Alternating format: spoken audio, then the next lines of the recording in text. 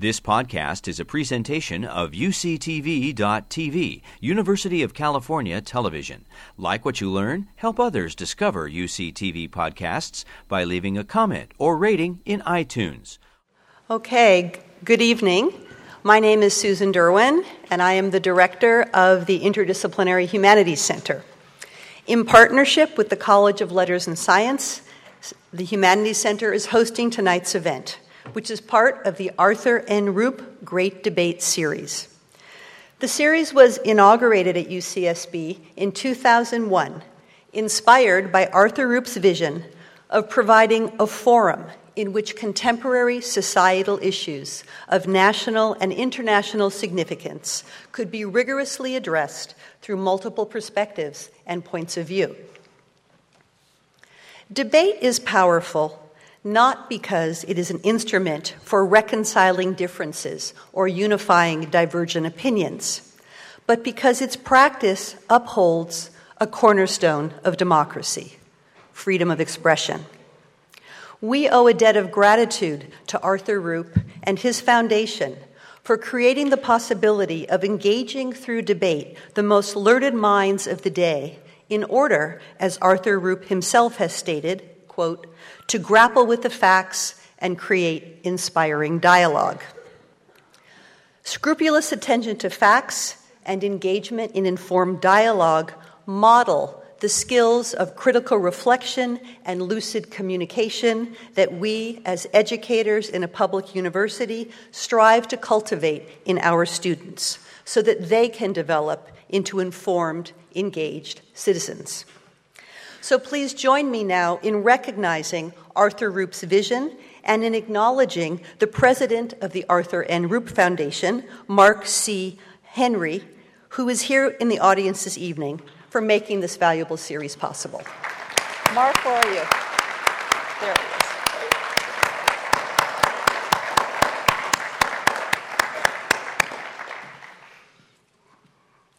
Past debates have taken up topics ranging from the use of genetically modified organisms to feed the world, bias in the American news media, the state of academic freedom, to drone warfare, torture in the law, the war on terror, and the tension between the demands of national security and personal liberty.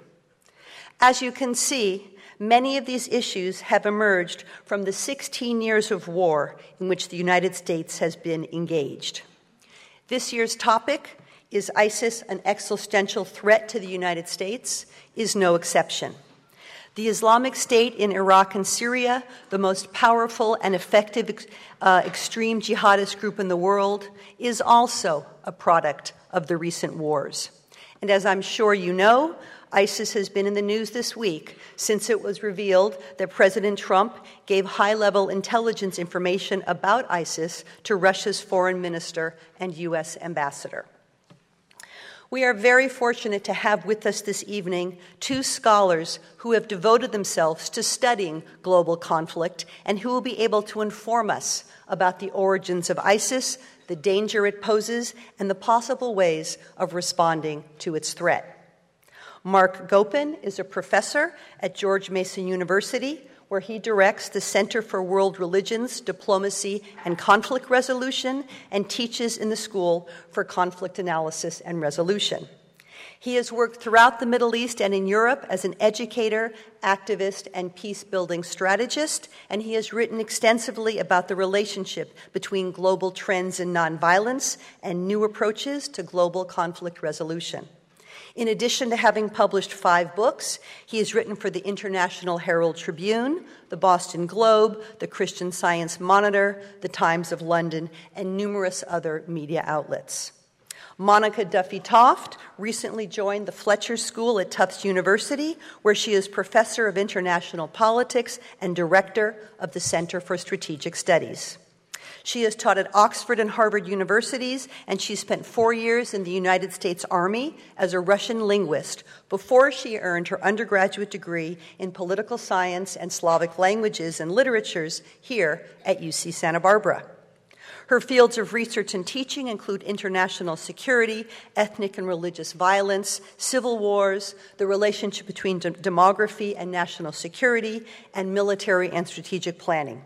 And she has published widely in these areas.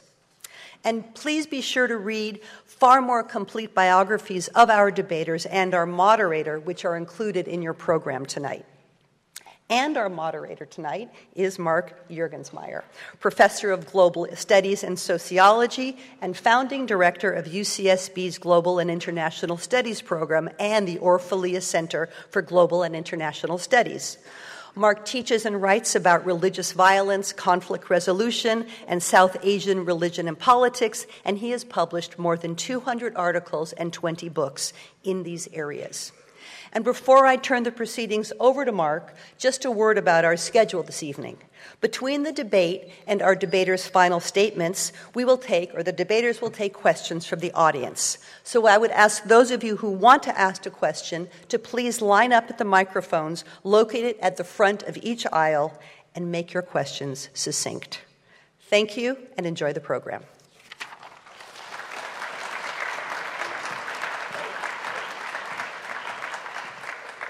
Well, thank you, Susan, and I think we're going to have a wonderful evening tonight. I'm looking forward to the conversation, and I'm sure all of you are. And I'm especially excited to have the two people with us that we have tonight. They're both old friends, but they're also extremely knowledgeable about the subject, about the area. They come at it from slightly different perspectives, but hey, that's part of the fun of it, isn't it? To try to see the conflation of ideas and the challenge of different ways of looking at a common problem. It's particularly interesting to me because this is a subject that's also of great concern in my own research. Right now I'm working on a research project on how jihadi movements come to an end. And during the winter term, I had the term off, so I went back to Iraq, to Kurdistan, and was able to go right on the border next to Mosul as refugees were fleeing from that troubled city. And I was able to talk with people who just a couple weeks ago were in ISIS-held territory, trying to understand through their eyes what it was like to be in an ISIS-controlled city. And they said it was like living in a prison. And when I asked one of them, is ISIS really about politics or is it about religion? And he thought for a little bit, and he said, well, if it's religion, it's a strange religion. It's not an Islam that we know. He said it's all about power, and it's all about threatening, and it's all about killing. And then he looked at me and he said, you know, all of those months that we were there and we couldn't talk to anybody, we weren't allowed to have any kind of connection with the outside world. Secretly, we talked among ourselves and we asked, does anybody care? Does the rest of the world know what we're going through? Does the rest of the world, are they trying to do something to liberate us from this situation? Does the world care? And that, in a way, is the subject of our conversation. Does the world care? Do we care as Americans what happens in that region of the world? Does it make a difference to us? Is it an existential threat to the United States, we as a people, we as a democracy, for the security of our country? Is it a threat to the region? Is it a threat to anyone other than the people who are immediately affected by this terrorist movement? Who is ISIS a threat to? And how do we deal with it? This is the question I want to pose to my two friends. And let me say a word about our format. I'm going to ask each of them to come up and say a few words in kind of an opening comment in response to that basic question of whether ISIS is an existential threat to us, and if so, in what way? And then we're just going to sit down and talk, because I think the value of getting into these issues is not in kind of posing one side and then another side. Yeah, it is a debate in the sense that there are different ways of looking at it, but we've decided that the best way to present this, there are differences and also our ideas, is in a conversational format. That's why we have a coffee table and comfortable chairs and a setting where we think is conducive to intelligent conversation, for which you are all partners, and I hope that a little bit later in the evening you will enter in with your own questions as well. So my colleagues, and I'll ask you first, Monica, How do you respond to that plaintive question of that villager in Mosul? Does anybody care, and should we?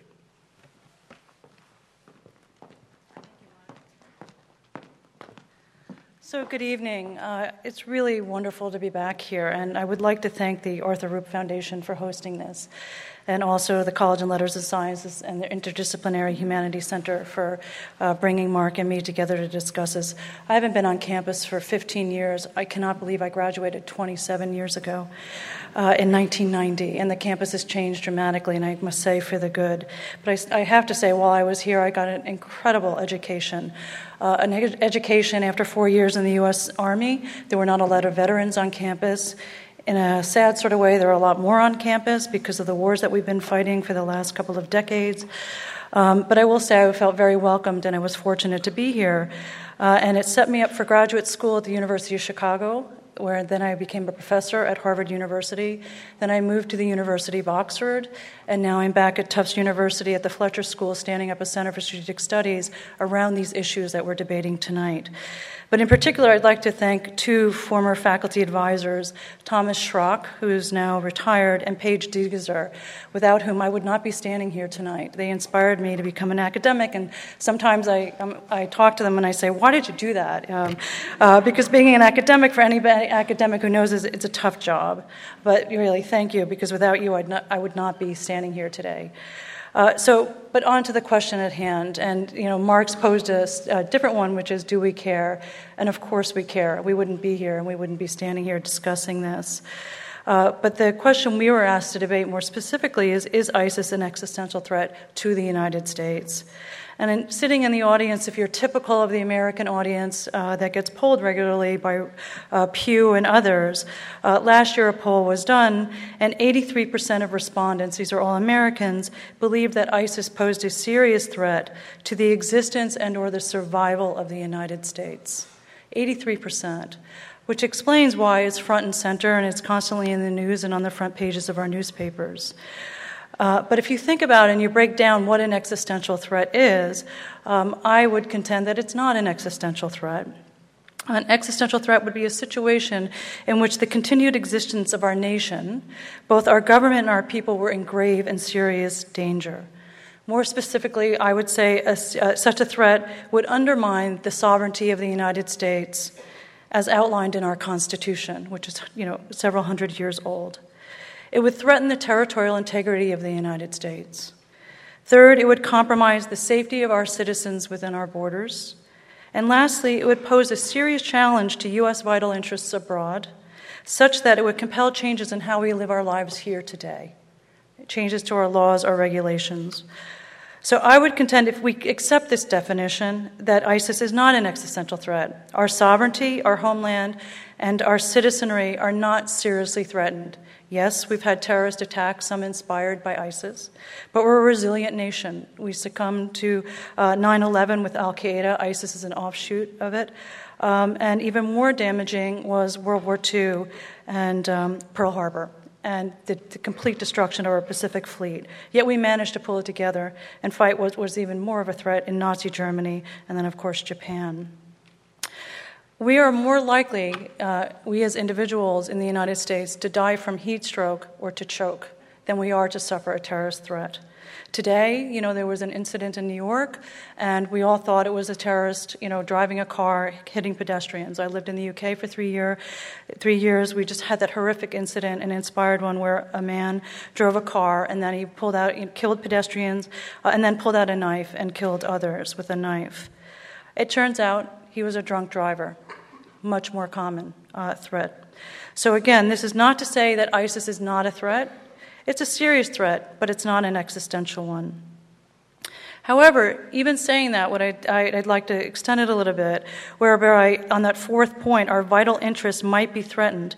Here is where I think ISIS might become an existential threat. So what is ISIS? ISIS is a state. It's now a declared state. It's declared the caliphate.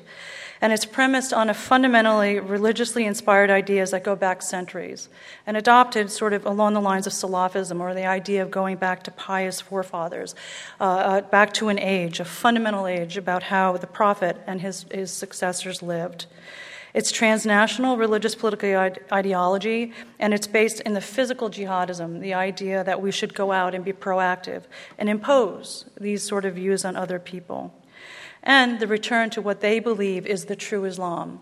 Even though there's supposedly 73 variants, one of them is supposed to emerge, and this is the one that's supposed to be the true and vital Islam. But the problem is the ideas underpinning this, as we know, are anathema to our ideas of liberty, human rights, and equality among men and women. So the critical question, and how I think it might become an existential threat, even though it is not now, is how we will respond to such ideas, how we will respond to the risks and threats that ISIS knows how to prey upon. Will we push back on this war of ideas by abrogating our own beliefs that have undermined our political system and regulated our social relations? Will women go back into the kitchen and have only a private life rather than a public life?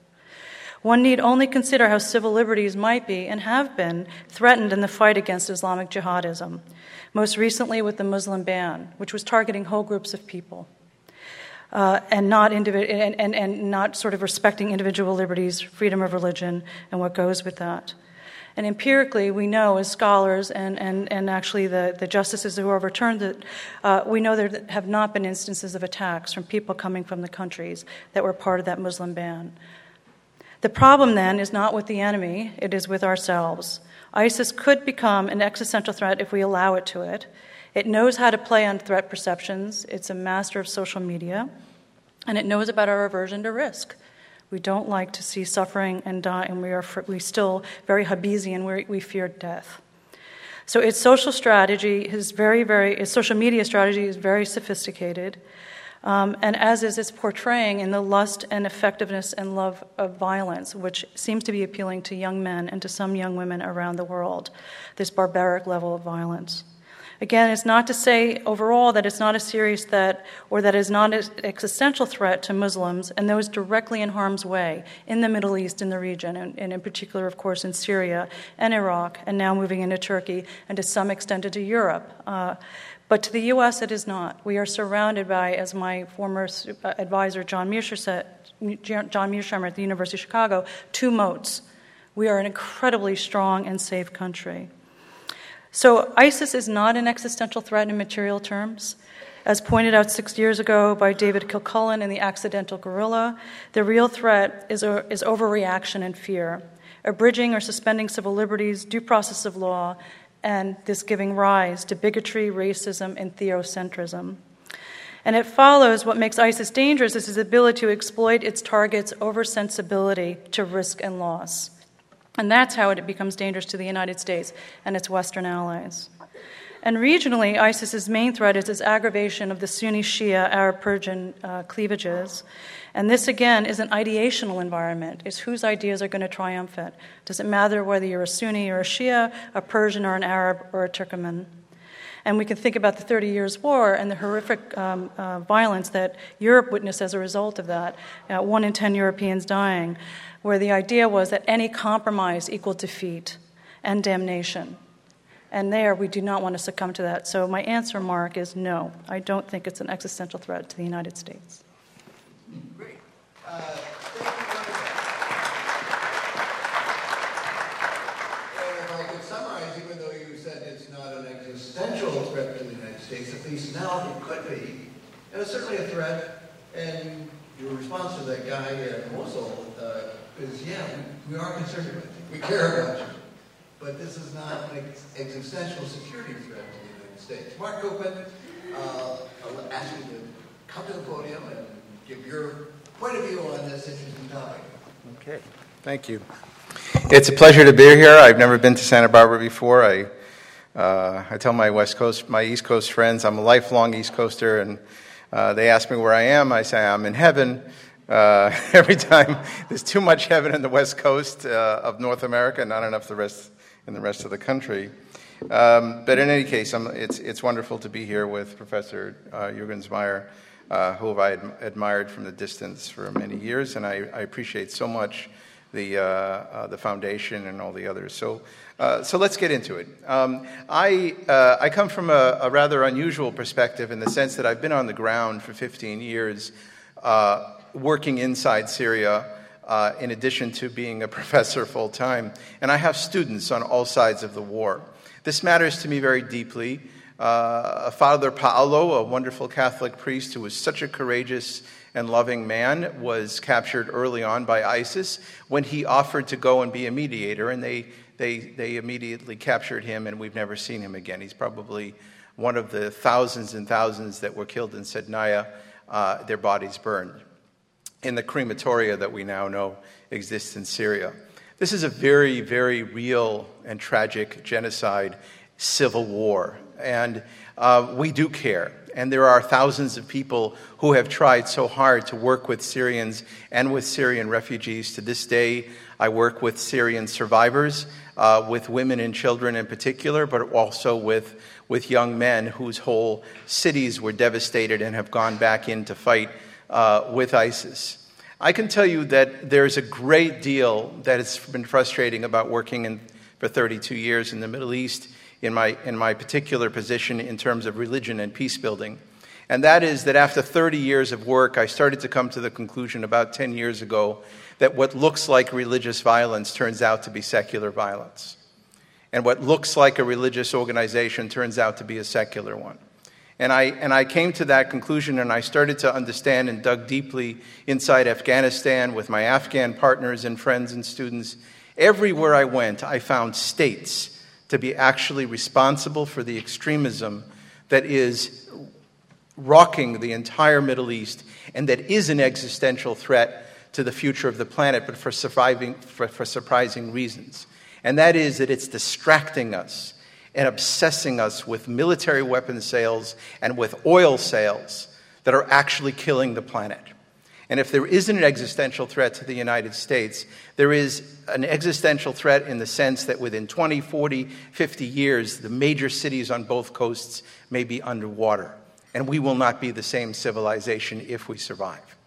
And most rational people know this around the world, except that this Middle Eastern conflict and this continual pitting of Sunni and Shia against each other with proxies through Saudi and Iran on either side and Russia and the United States on either side is distracting civilization from the rational approach to our collective survival. And that is an existential threat. I agree with... And that means that one has to have a rational approach to what is an existential threat. And that is that, of course, there is... we understand, and this is where Monica and I agree completely, the human mind is very conditioned to be aware of who wants to kill you. I mean, we have millions of years of evolution, fight and flight. It's very reasonable for Christians and Jews and secular and gay and others to look at what's happening in the Middle East with a group like ISIS and say, my God, they want to kill me. And that's true. But it's also true that 500,000 people die every year because the smoking industry is taking advantage of you. Okay? There are major threats from so many different kinds of abuse in a systemic way that are far more existential for most of us. So it is not that ISIS is not a threat. It is not that it's not good that the world in many nations are trying to contain them and eliminate them. It's that we're not looking at the true threat. The true threat is that since Eisenhower, since the beginning of the Cold War, religion was militarized as a form and weaponized as a form of anti-communism.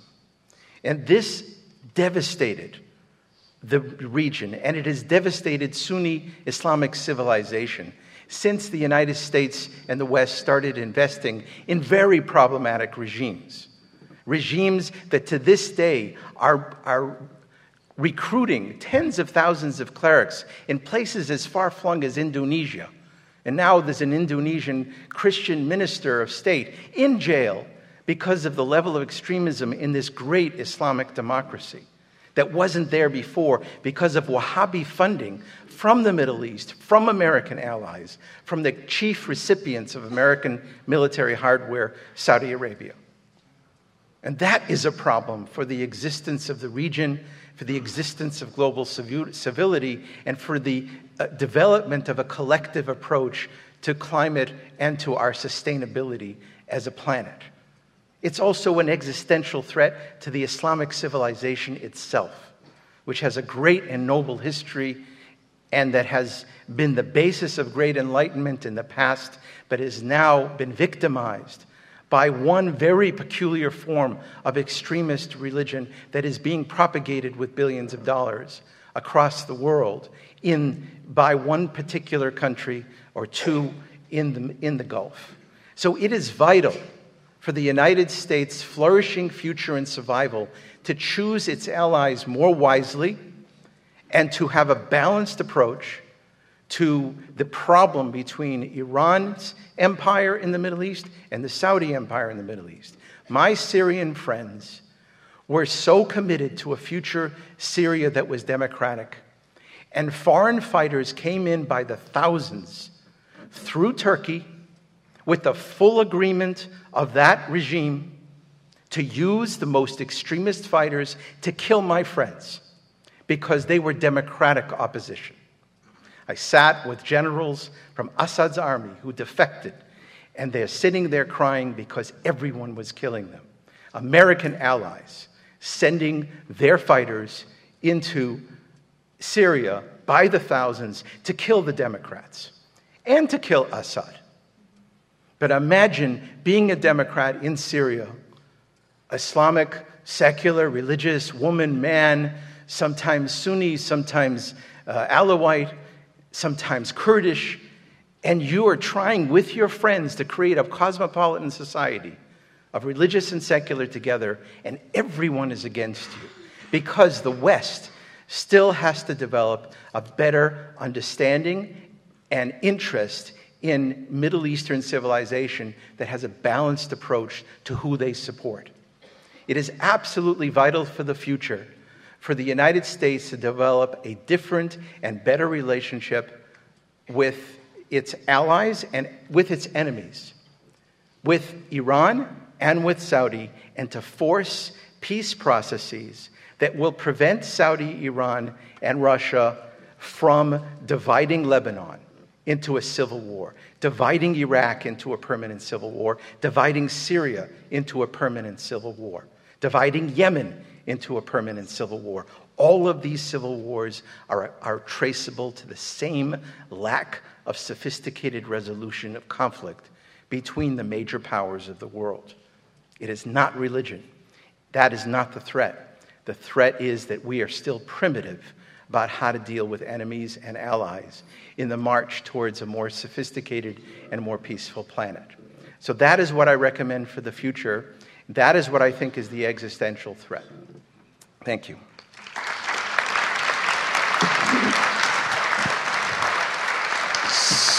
So, if I heard you correctly, Mark, you said that in some ways the existential threat is the politicization of religion, which is a threat to civilization around the world, and not just ISIS. Monica, did you hear anything that you want to respond to? Because before we get into a more general discussion? Sure. I mean, thanks, Mark. Those are great comments. I guess what I'd say is you put a lot of the onus and the burden on the United States and its selection of allies. But, this has been a long simmering conversation that's been happening within the Islamic world. I mean, you can go back to Ibn Taymiyyah, you can go back to Qutb, right? And there was a lot of within domestic politics within these states looking at the secular corrupt regimes and trying to come up with an alternative. And the idea of sort of going, and we can go back to Afghanistan, we can go to Iraq, we can go to Syria. I mean, and so I wouldn't put the full onus of this on the United States and Western powers.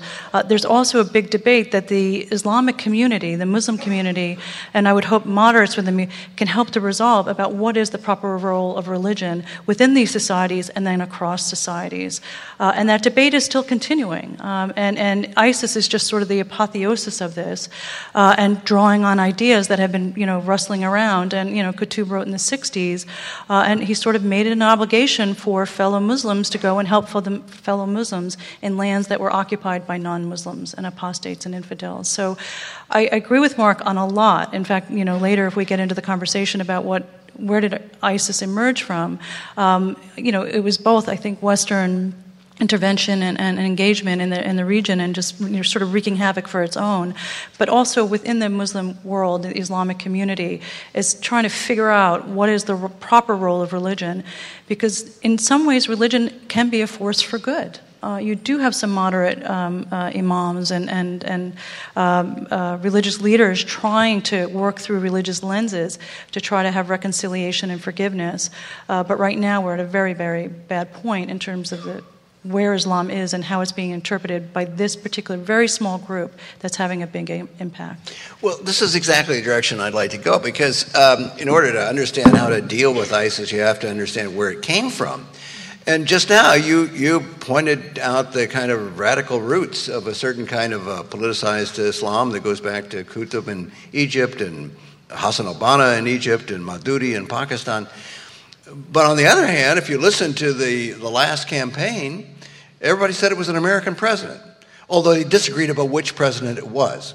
And the Democrats said it was Bush because, the whole upsetting of the apple cart in Iraq is what led to the destabilization that led to the sense of Sunni disempowerment, feeling left out with the Shias coming into control. And that's the reason why ISIS developed. But then you heard from the Republican side that it was really Obama, because in 2011, when the American troops came out of Iraq, they should have stayed in order to protect the Sunnis. Now, which was it? Mark? The politicization of this in American politics, I have very definite opinions about American politics, but in this case, both sides were right. They both were at fault. It was a massive fault, massive mistake we're going back 30 years in terms of revenge for the disastrous revolution of 1979 in Iran. And after that, Iran was enemy number one for the United States. But the United States did things with the Iraqis and with Saddam that were unspeakable.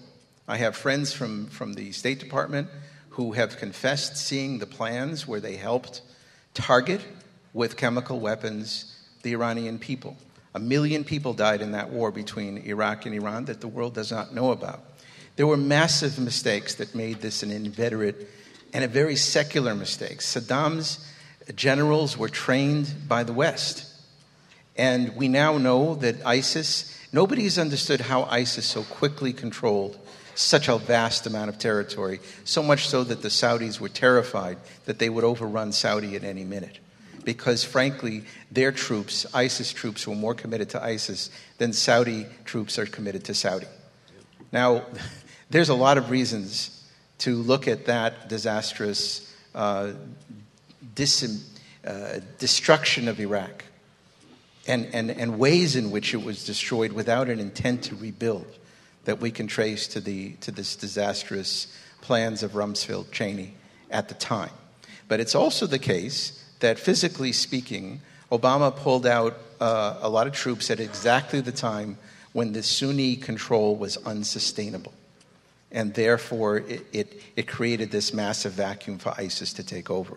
But ISIS, in fact, is ex-generals and ex-special forces from Saddam's period. Well, should Iraq have stayed under U.S. occupation? Is that what you're suggesting? No. But I'm suggesting that it's simply in terms of the blame not being bipartisan.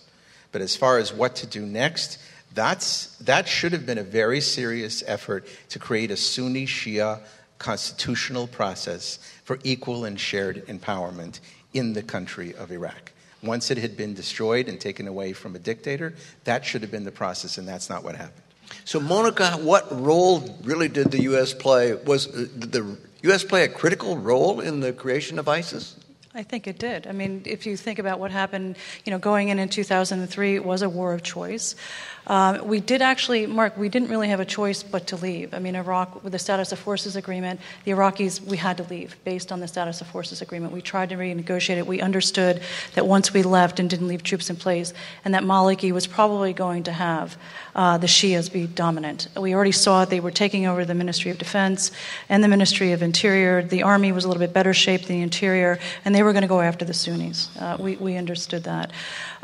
So I do think we are to blame going in 2003 and sort of upsetting the regional balance of power. And they were warned about this, right, that Iran was keeping an eye on this. It was Iran's opportunity. Fareed Zakaria talks about the sectarian rebalancing that resulted as a consequence of that war.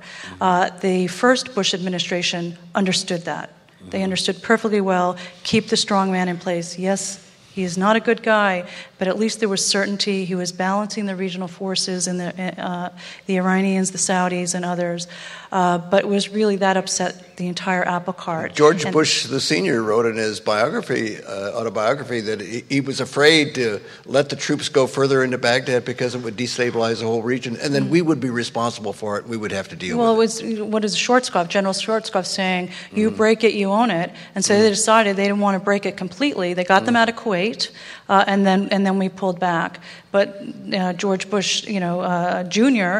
decided that no, this was a good gamble. They were going to rework. They had this idea that they were going to rework. Initially, it was weapons, that he had nuclear weapons and yellow cake and all of that, and Colin Powell going before the UN. But then they changed their tune and decided that no, they're going to need a democracy in Iraq. And that's when you had the left and liberals actually coming over and supporting going in and overturning the government in Iraq. And as we saw, now ISIS is a direct remnant of that, because then when we pulled back... Let me try to understand how strong a case you're making. I mean, after all, there are radical Muslim groups throughout the Middle East, in Egypt and places where the U.S. has not invaded and occupied.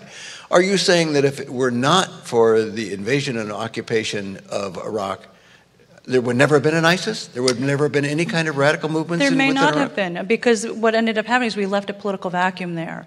And so it left an area in which they could actually grow and develop. And the big difference between ISIS and al-Qaeda, one of the critical differences, is the status of the caliphate. Al-Qaeda never bothered to declare a caliphate. They thought they need to wait. We're not in end times yet. ISIS does believe, as an organization, that we're in end times, and they're trying to bring it on. They do want the West to come in, fight at Dabiq, and bring on sort of the end time. And they're, talk about climate change, Mark. They're waiting. They think that what we're witnessing today in terms of droughts, 1/3 of the world is going into drought. They're looking for the signs, and then next year, 2/3 of the world's going to go into drought. And so there is a very deep theological basis to this. It was there. They split off. They had the territory in which to split off. Then the civil war happens in Syria. Again, political vacuum. And they went in there, and then they were able to sort of get more recruits and fighters.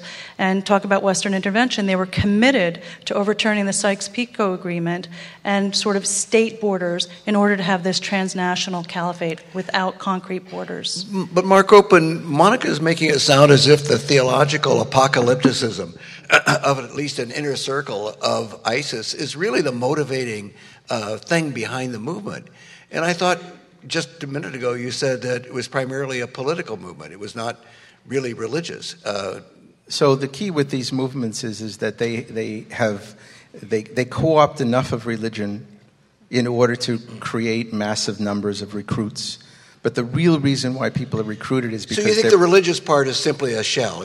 They're paid better. There are people, I was with my Syrian friends at the beginning of the revolution, and people were switching to the ISIS flag because they were paid 3 times as much. Okay, and that's the amount of wealth that has gone into their brilliant way of using oil, their cooperation with Erdogan to get that oil out and make billions of dollars for the Turkish family as well. All of this colluded to create an incredibly wealthy organization. Saddam's special forces systematically executed. I have friends who were hiding, who were generals in Saddam's army, and they were being hunted by Saddam's special forces inside ISIS because they know who they really were. I believe that this is a secular land grab and that it got popular Sunni support because the West had abandoned those Sunnis to Muqtada al-Sadr and the Shia. And that was a mistake. It was a deep tactical mistake that was a combination of this neoconservative arrogance about redoing Iraq and then a more liberal leaving of Iraq. So that both combine to be the end of the Sunni, and then ISIS is their alternative. But I don't think it's an alternative for religious reasons. I think it's an alternative for defense. Most of what you see, even when you go to Hamas, when you go to many radical organizations, most of their support is because people see them as their only defenders. And we need to change that in a very secular way in order for them to not go with extremist ideology. The ideology is almost a byproduct that is a galvanizing force in history. We have the same problem in Judaism, Christianity, Buddhism.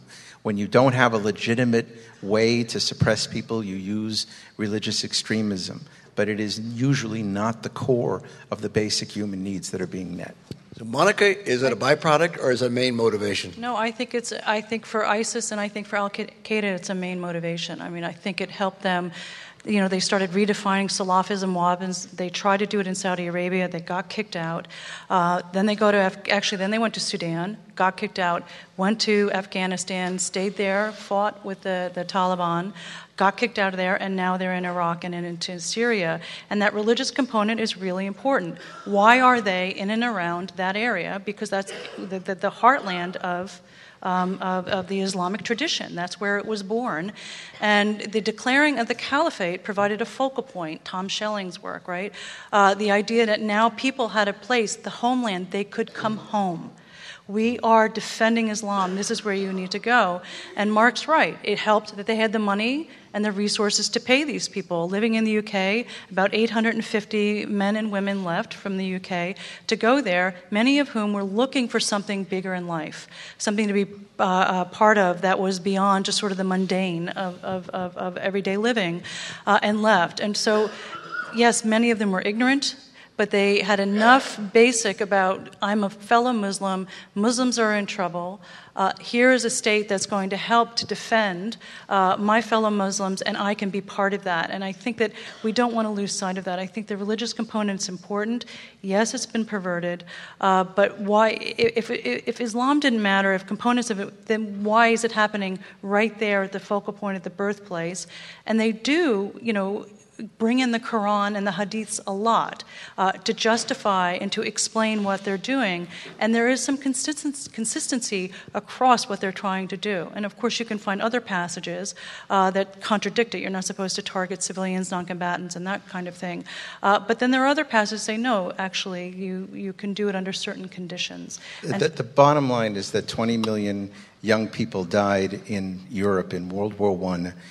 All of them dying for God and country, all of them blessed by a priest before they got killed. But the states that were doing that had no interest in Jesus Christ. They were interested in conquering territory, particularly with lower class people being the cannon fodder. So it is not that different. We mystify this region because for Westerners it's foreign, it's different. But this has happened time and again in history, that the foot soldiers die for religion, but the people making the decisions are doing this for other reasons, for other tactical purposes. No, and I would agree with that you want to look at why are individuals going and willing to put themselves in harm's way. More than half of the foreign fighters are dead. We think there's between 30 and 40,000 that went over the last couple of years. They're dead because they were put in suicide missions. They willingly went. They believed that they were fighting for something higher than themselves. All over the world. Most of them for the Middle East. Tunisia is the number one. Belgium per capita, right? But you do want to look at the organizations. And there is sort of a fight going on between Al-Qaeda for recruits and ISIS for recruits. And don't count Al-Qaeda. Tonight we're talking about ISIS. Yes. But Al-Qaeda is still sitting there. It's still well organized. It still has its Al-Qaeda Inc. And is a much more patient organization.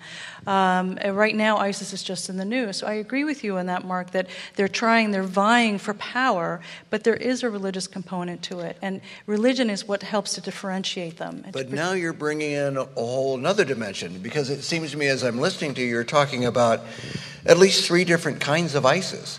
You're talking about the ISIS of the inner apocalyptic circle of the leadership and whatever kind of power trips they're on and their conquest and their desire to create a state.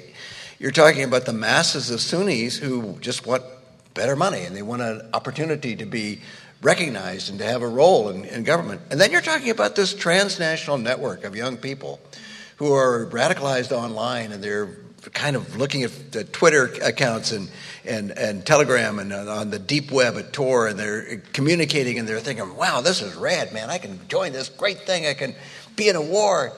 And that's a whole different dimensions. It's like there are 3 different ISISes, right? And so each one of them may have a different set of factors that motivate them. Is that possible? Oh, absolutely. I mean, people have different motivations for why they join an organization. And there is one of the interesting things that's come out of the research that's been working on terrorism is there's no one profile for why people are joining these sorts of organizations. It's a mixed situation. But it turns out that so in the Middle East, it's largely poverty and lack of unemployment and opportunities and or no choice for why you join ISIS.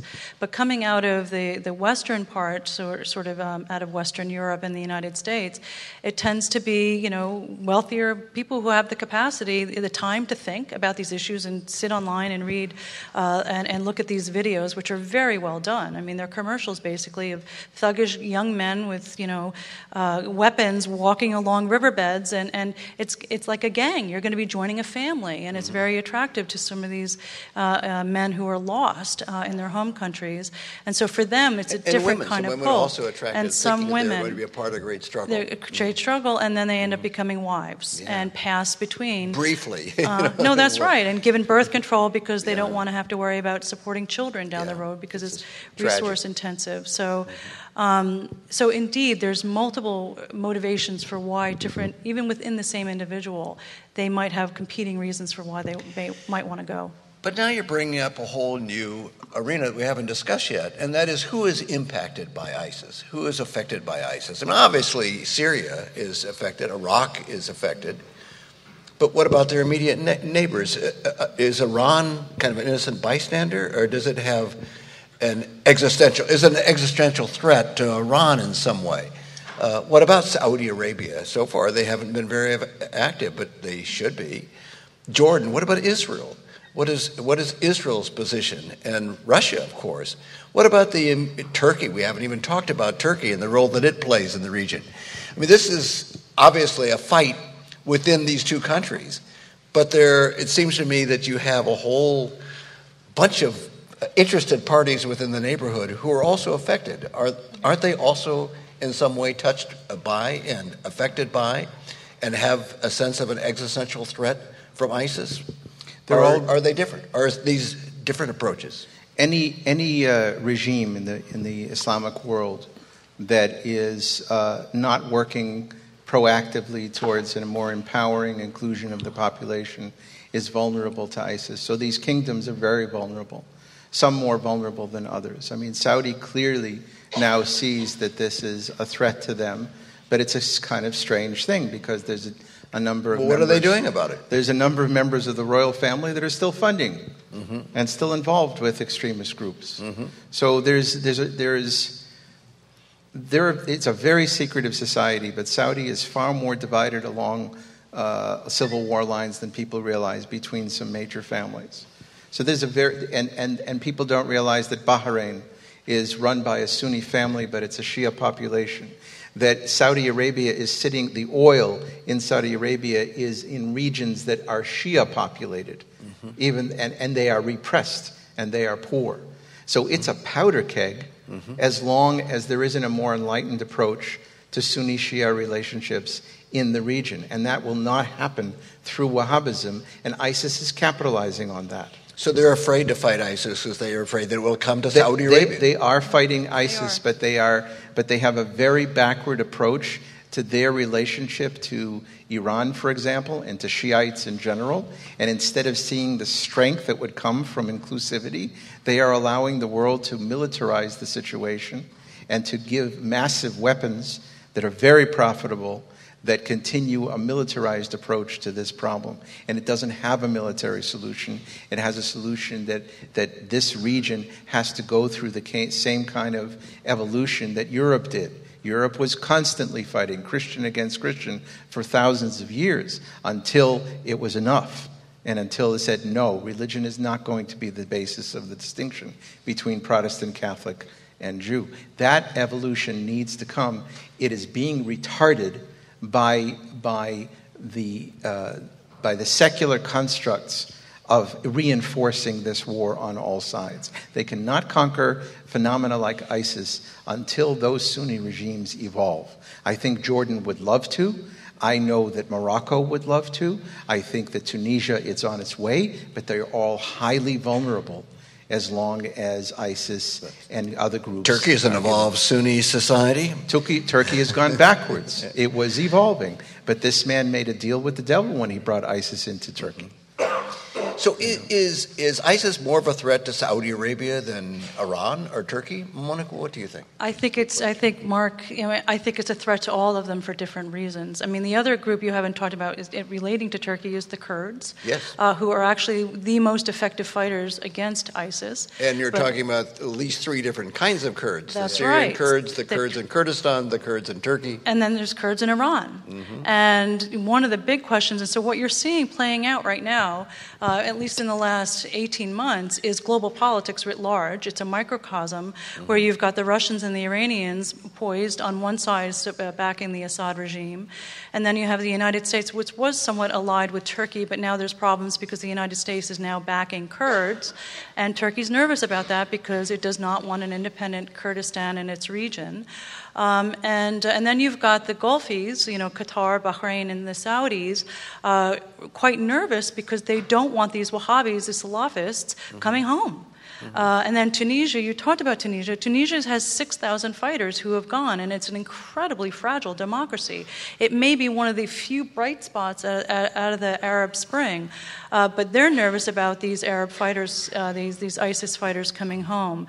So Mark, it's a very complicated mix, and you have the sectarian divides playing out, the Shia crescent, so Iran is quite concerned. It wants to be able to maintain control in through Lebanon, and so they're helping sort of fight with Russia and keep Assad in power, who's an Alawite, which is considered by some to be part of the Shia sect, but others deny. They think they're infidels.